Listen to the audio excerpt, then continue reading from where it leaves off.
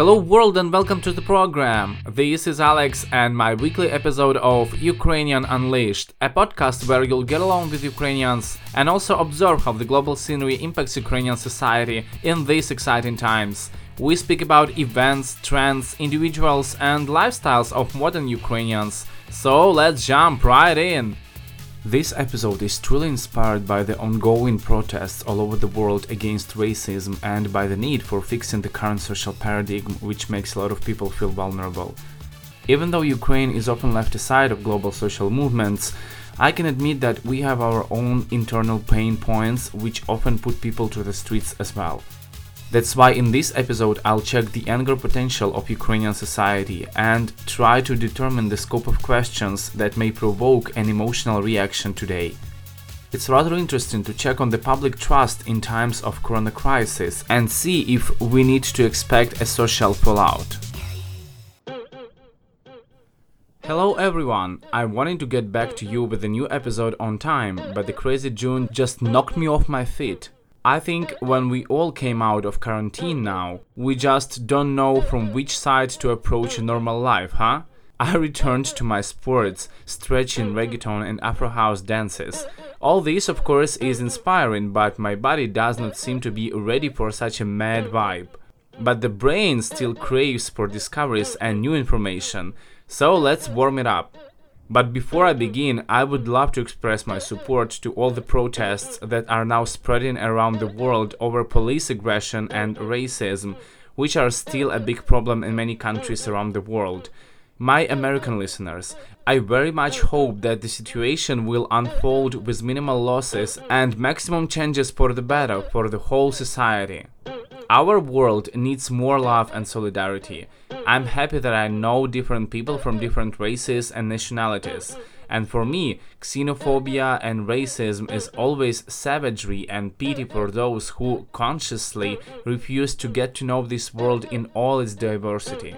All people are born free and equal in their rights. This is a citation from Universal Declaration of Human Rights. Discrimination cannot be the norm. The events that began in the United States have led to a global dialogue about disrespect to all forms of racism and xenophobia.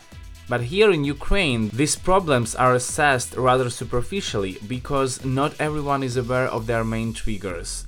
Although recently we had a horrible case of a woman's rape in one of the police stations in Kyiv region, this crime took place almost at the same time as other cops on the other side of the world strangled a man in handcuffs in front of many people in the middle of the day. But unlike the United States, in Ukraine, such cases rarely accumulate great potential for provoking nationwide protests. So let's see what can affect the minds of Ukrainians so hardly that they would be ready to riot. What topic or event could ignite the anger in Ukrainian society? Of course, there are currently a large number of issues in Ukraine that are hotly debated and may even lead to civil conflicts. But nationwide protests are like a fire that starts burning for so many reasons at once. Don't you think so? From my perspective, mass riots in the United States were similar to the Ukrainian Maidan in 2013, which also became a result of spontaneous anger. It provoked a strong desire for the whole society to join the protests because of injustice, and the lack of state support resulted from public distrust for government institutions. The same reasons forced people across Ukraine to take to the streets after police attacked students' peaceful manifestation in Kiev in November 2013.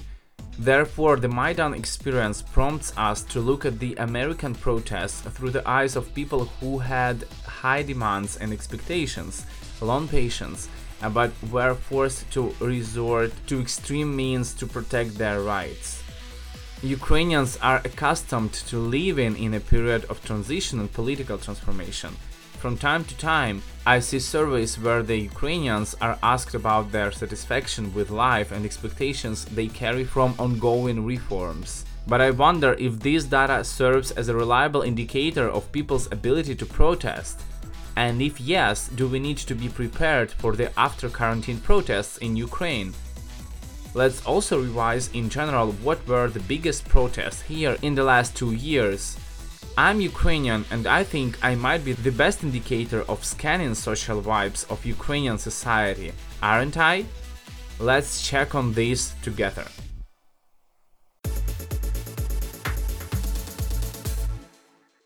Yes, Ukraine collected the experience of 3 revolutions, which we call Maidans, and Ukrainians know how to protest.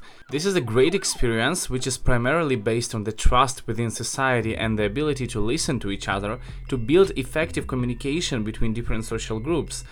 The research on the integrity and inclusiveness of the democratic process in Ukraine, conducted last year by United Nations Development Programme, shows that in 6 years since the last Maidan, Ukraine has embarked on wide-ranging reforms designed to bolster democratic governance and accountability.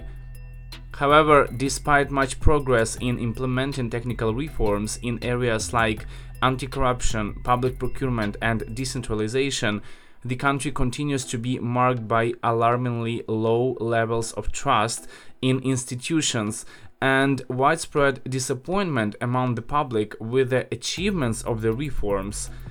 Nevertheless, the level of public activity in Ukraine traditionally remains quite significant in comparison with other countries of the former USSR.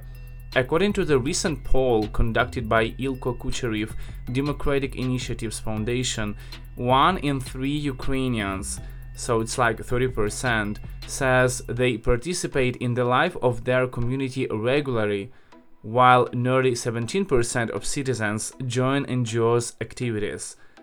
The protection of their rights and interests is the key motivation for people to participate in the activities of NGOs and create public initiatives. Surveyed NGOs representatives generally rated the current level of development of civil society in Ukraine as average. However, only 9% of citizens in Ukraine were involved in volunteering in 2019, in fact as many as in 2012, which is much less than last year, unfortunately, and less than in 2017, 2016 and 2015. The most active volunteering was happening in the western region, in the central and eastern regions, and least active in the southern region. Does this mean that the level of trust and proactivity has significantly decreased in Ukraine in recent years?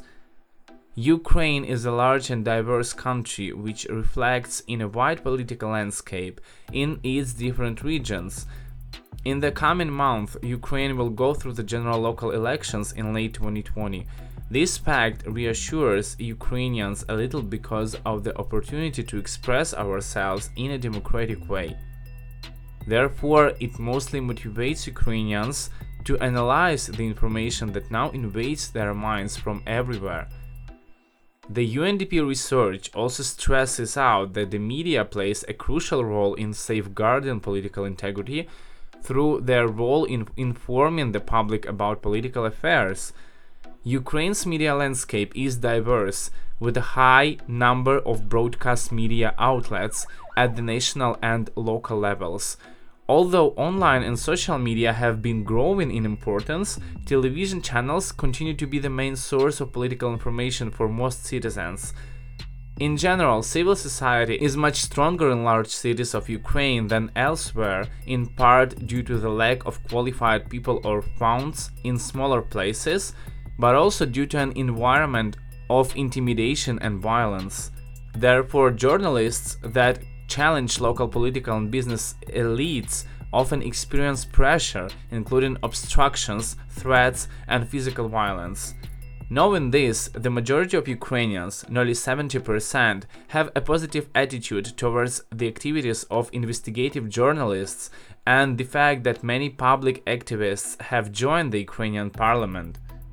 According to the public survey, 4 of 10 Ukrainians, nearly 45%, are able to make a donation to NGOs they trust.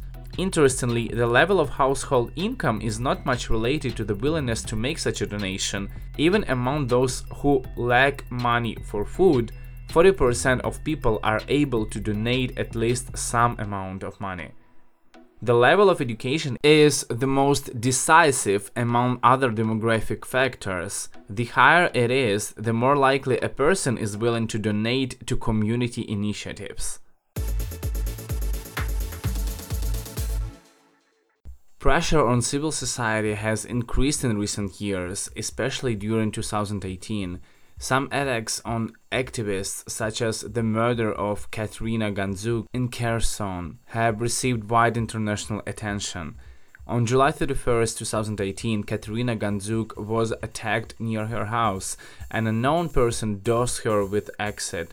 She received a chemical burn on about 30% of her body. She died on November 4th.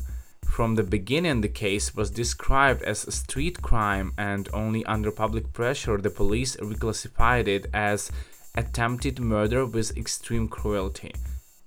Katerina Gandzuk used to permanently expose the corruption of local recertified police officers, separatists, and pro-Russian activists in Kherson region. Over the past few years, Katerina Gandzuk has fought against pro-Russian movements in Kherson and resisted the separatists' attempts. She made anti-corruption investigations about regional state officials as well. But apart from this case, many other attacks were less reported. In 2018 alone, more than 50 activists have been subjected to physical attacks across Ukraine. So, raged by the growing number of cold cases, the protests called A Year Without Katya have taken place all over Ukraine with a demand to make all the guilty ones accountable for their crimes. Thus, Katerina Gandzuk became not only an individual, but also a collective image of all activists who have been pressured or killed in recent years in Ukraine. The manifestations were largely supported by a lot of public activists. Such cases provoke an emotional reaction of Ukrainian society.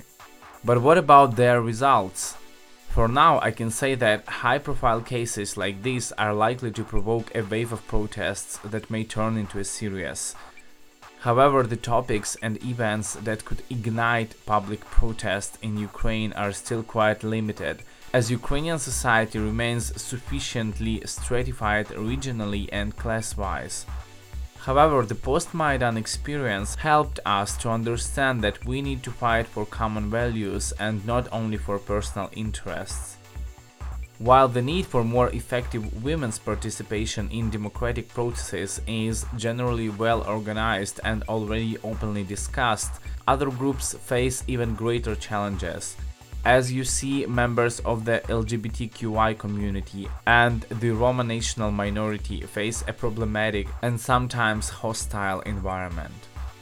The conflict in eastern regions of Ukraine has also created a new vulnerable group, internally displaced people, numbering around 1.5 million people in Ukraine. According to the nationwide survey, when asked about groups of people Ukrainians wouldn't like to see as their neighbors, respondents most often pointed on drug users, alcoholics, and Roms. However, Ukrainians think that the group that suffers the most discrimination in Ukraine is LGBTQI community members. Besides, Ukrainians consider internally displaced persons and national minorities, women and Muslims as the most deprived groups of people. The survey says that every fourth Ukrainian, nearly 38%, is ready to support discriminated groups in the fight for their rights. But about the same share of respondents, nearly 40%, rejects the idea of defending other people's rights. One of the all-Ukrainian peaceful protests that demonstrates the strength of civil society in Ukraine might be the Equality March, which has been held in Ukraine annually for 5 years. The Equality March is a traditional human rights march held in support of equal rights for the LGBTQI community at the end of June as part of the International Pride Week. In Ukraine, it is traditionally organized in Kiev, Odessa, and Kharkiv, in line with the global movement for equal rights for the LGBTQI community. It is protected by law enforcement officers from attacks by right radical parties and, regardless of this fact, attracts more and more participants each year. In 2019, in Kiev, the Equality March was attended by about 8,000 people from Kiev, other cities of Ukraine, and foreigners. Interestingly, more than 30 military officers also marched on the 2018 Equality March. They came to support equality for all people, said Viktor Pilipenko, one of the participants, volunteer of the Donbas Battalion. The Equality March is probably one of the largest public events in Ukraine, which aims to solve common social problems and unite various members of society. It should be noted that last year's event was attended by many people who were not members of the LGBTQI community but supported the idea of equality of rights and anti-discrimination. Why am I going to the Equality March? For me, it's very simple. Because I believe in human rights and want to live in a state where people are valuable. I do not belong to the LGBTQI community, but it is important for me to feel safe, and a level of tolerance towards LGBTQI community is part of that security, says journalist Darina Mizina. As for political protests, the last mass riots in Ukraine took place in October 2019 in about 40 cities after the government announced the approval of the so-called Steinmeier formula. Such an emotional reaction was connected with the authorities' attempts to resolve the painful issue of the war in Donbas by methods that were not supported by the majority of Ukrainians. Political parties and NGOs were urged to take to the streets. The general slogan of the protesters was "No surrender." The main requirements not to grant special status to the occupied territories of Donbas and not to withdraw Ukrainian troops from the line of demarcation, as well as to prohibit elections in this region. About 50,000 participants have taken part in the march only in Kiev, not mentioning other cities of Ukraine. So we see that Ukrainians are still ready to stronger defend national interests than their personal. This is largely also due to the transformation of Ukraine as a state focused on common European values. Therefore, people are afraid to stray from the course for which they have already paid a high price. Besides, big goals and global threats seem more attractive to public protests, But such interaction also makes Ukrainians more confident so that we are no longer ashamed to defend our beliefs. In the last year alone, dozens of actions have taken place in Ukraine, organized by various trade unions and associations defending the rights of workers and entrepreneurs. For example, the protests initiated by Europlates owners struggling at providing affordable conditions for customs clearance of cars imported from European Union countries. Later, during the adoption of the law on the free agricultural land market, thousands of people blocked traffic in the capital, protesting against a land reform. Also recently, at a manifestation in Kiev, the teachers opposed the idea of cutting off the salaries and introducing a 40-hour working week by the government. In February, mass protests were rolling all across Ukraine against the total fiscalization of small business and complete disregard of their problems. At the same time, such movements can be estimated as an indicator of the civic activity of Ukrainians, says Yulia Kurnishova, an expert at the Center for Combating Corruption. Since 2014, civic activity has not increased much. Our society remains passive and does not understand the role of NGOs. Namely, such organizations are intermediaries between the people and the government, she commented on the online resource Liganet. So we see in the result that Ukrainians value freedom above all else, but they still rely heavily on the state in solving personal problems.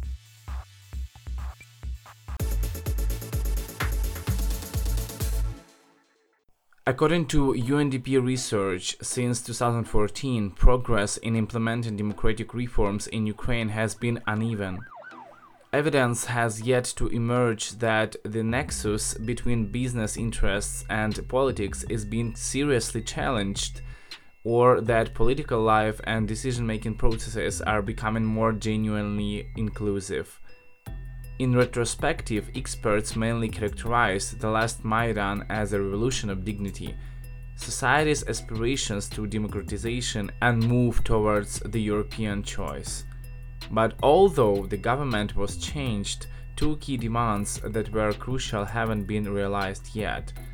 First of all, it is the absence of a systematic fight against corruption and a complete renovation of the political system, the arrival of new elites and illustration of the old ones. Besides, the de-oligarchization of political and economic life has not yet taken place in Ukraine. According to the survey, almost half of Ukrainians, 48%, say that they have not yet experienced any results from the ongoing reforms.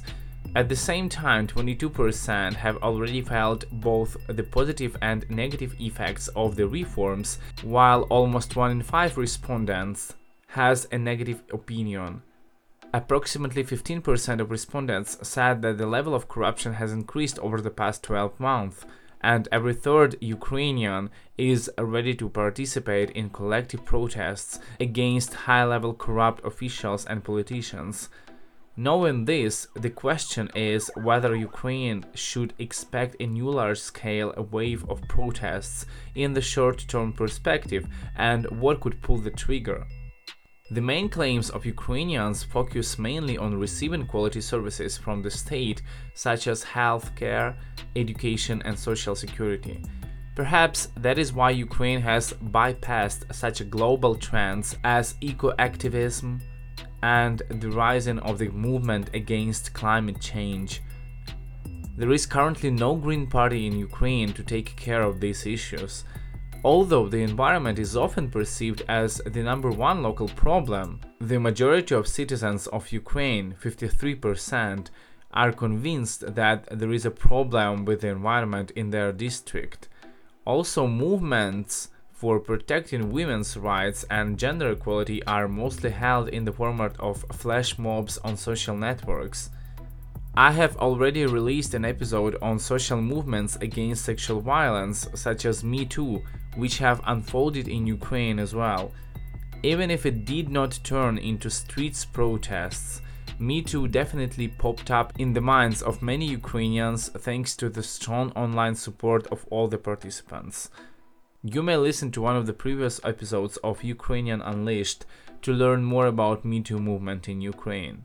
But with all that being said, the quarantine protests that have now formed at the basis of bigger social movements around the world are, in my opinion, unlikely to happen in Ukraine. According to Ilko Kucherev Democratic Initiatives Foundation, Ukrainian experts noted that the epidemic outbreak had a certain influence on the civic activism of people, and only about 20% did not agree with this statement.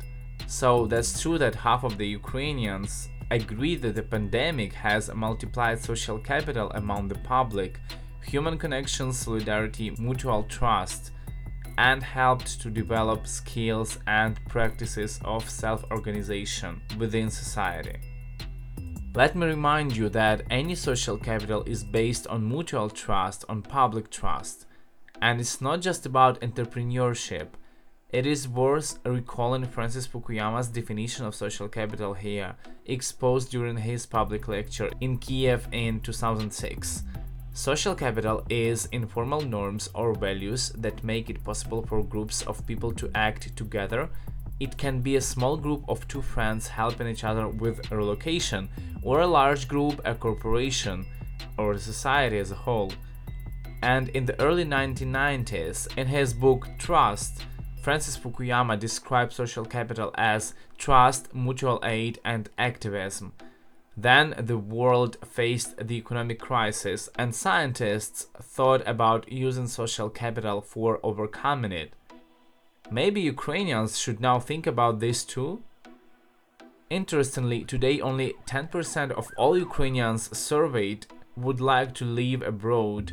Half of them would change their minds in the event of political changes in the country or an increase in family income.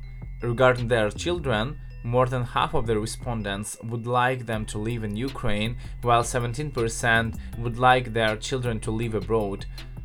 So I think this means that we are still ready to fight for our future here.